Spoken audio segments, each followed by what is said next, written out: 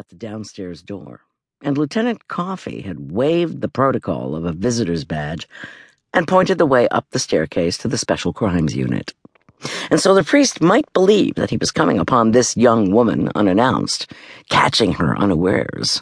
Foolish idea? Oh, yes. As a child, she had given him the eerie sense that her vision extended to the back of her head, and, spookier still, to the inside of his head. He kept this illusion saved away with others in his mythology of her.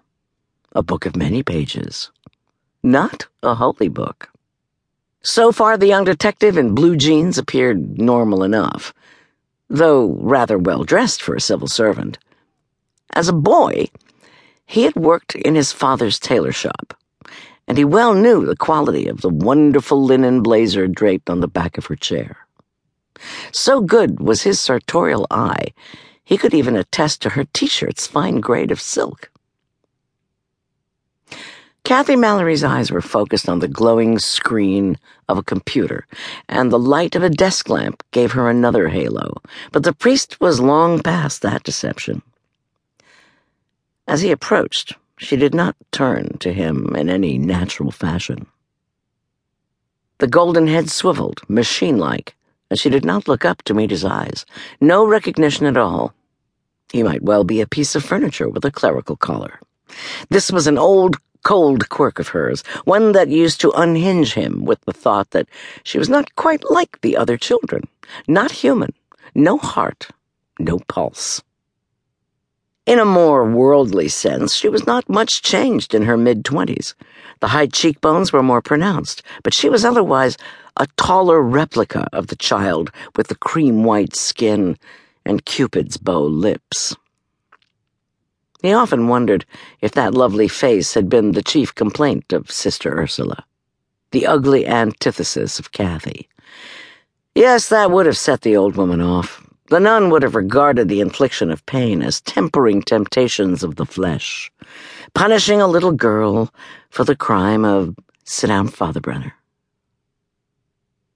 Kathy Mallory's half-smile welcomed him to hell. It was a given that if she seemed at all happy to see him, it was only because she liked the diversion of toying with his soul, as if she had that power over him. Well, did she not? Obediently, he settled into the wooden chair beside her desk. "What brings you out tonight?" Her silken voice gave him no clue of inflection.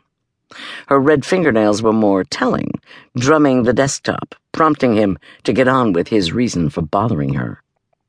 He might begin with the news that her old nemesis, Sister Ursula, had died, but before he could open his mouth, she read his mind to say, "I'm sorry for your loss." Her condolences on the dead nun were delivered with an expression of pure pleasure, the way a cat might smile with a mouse in her teeth.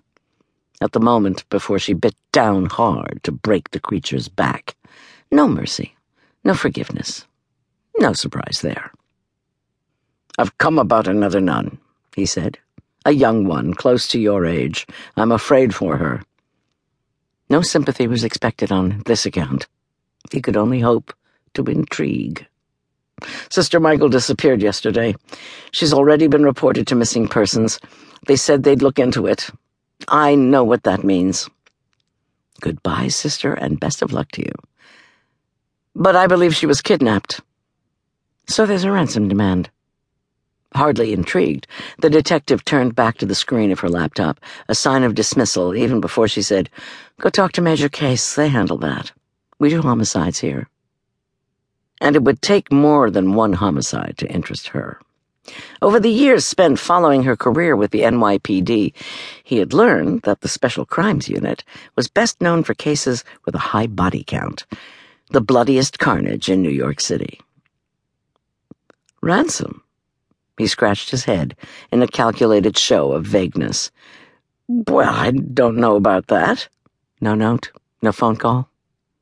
She faced him again, eyes narrowed. "Then why would you think it's a kidnapping?" Clearly, she didn't believe him. Good, that should hold her attention.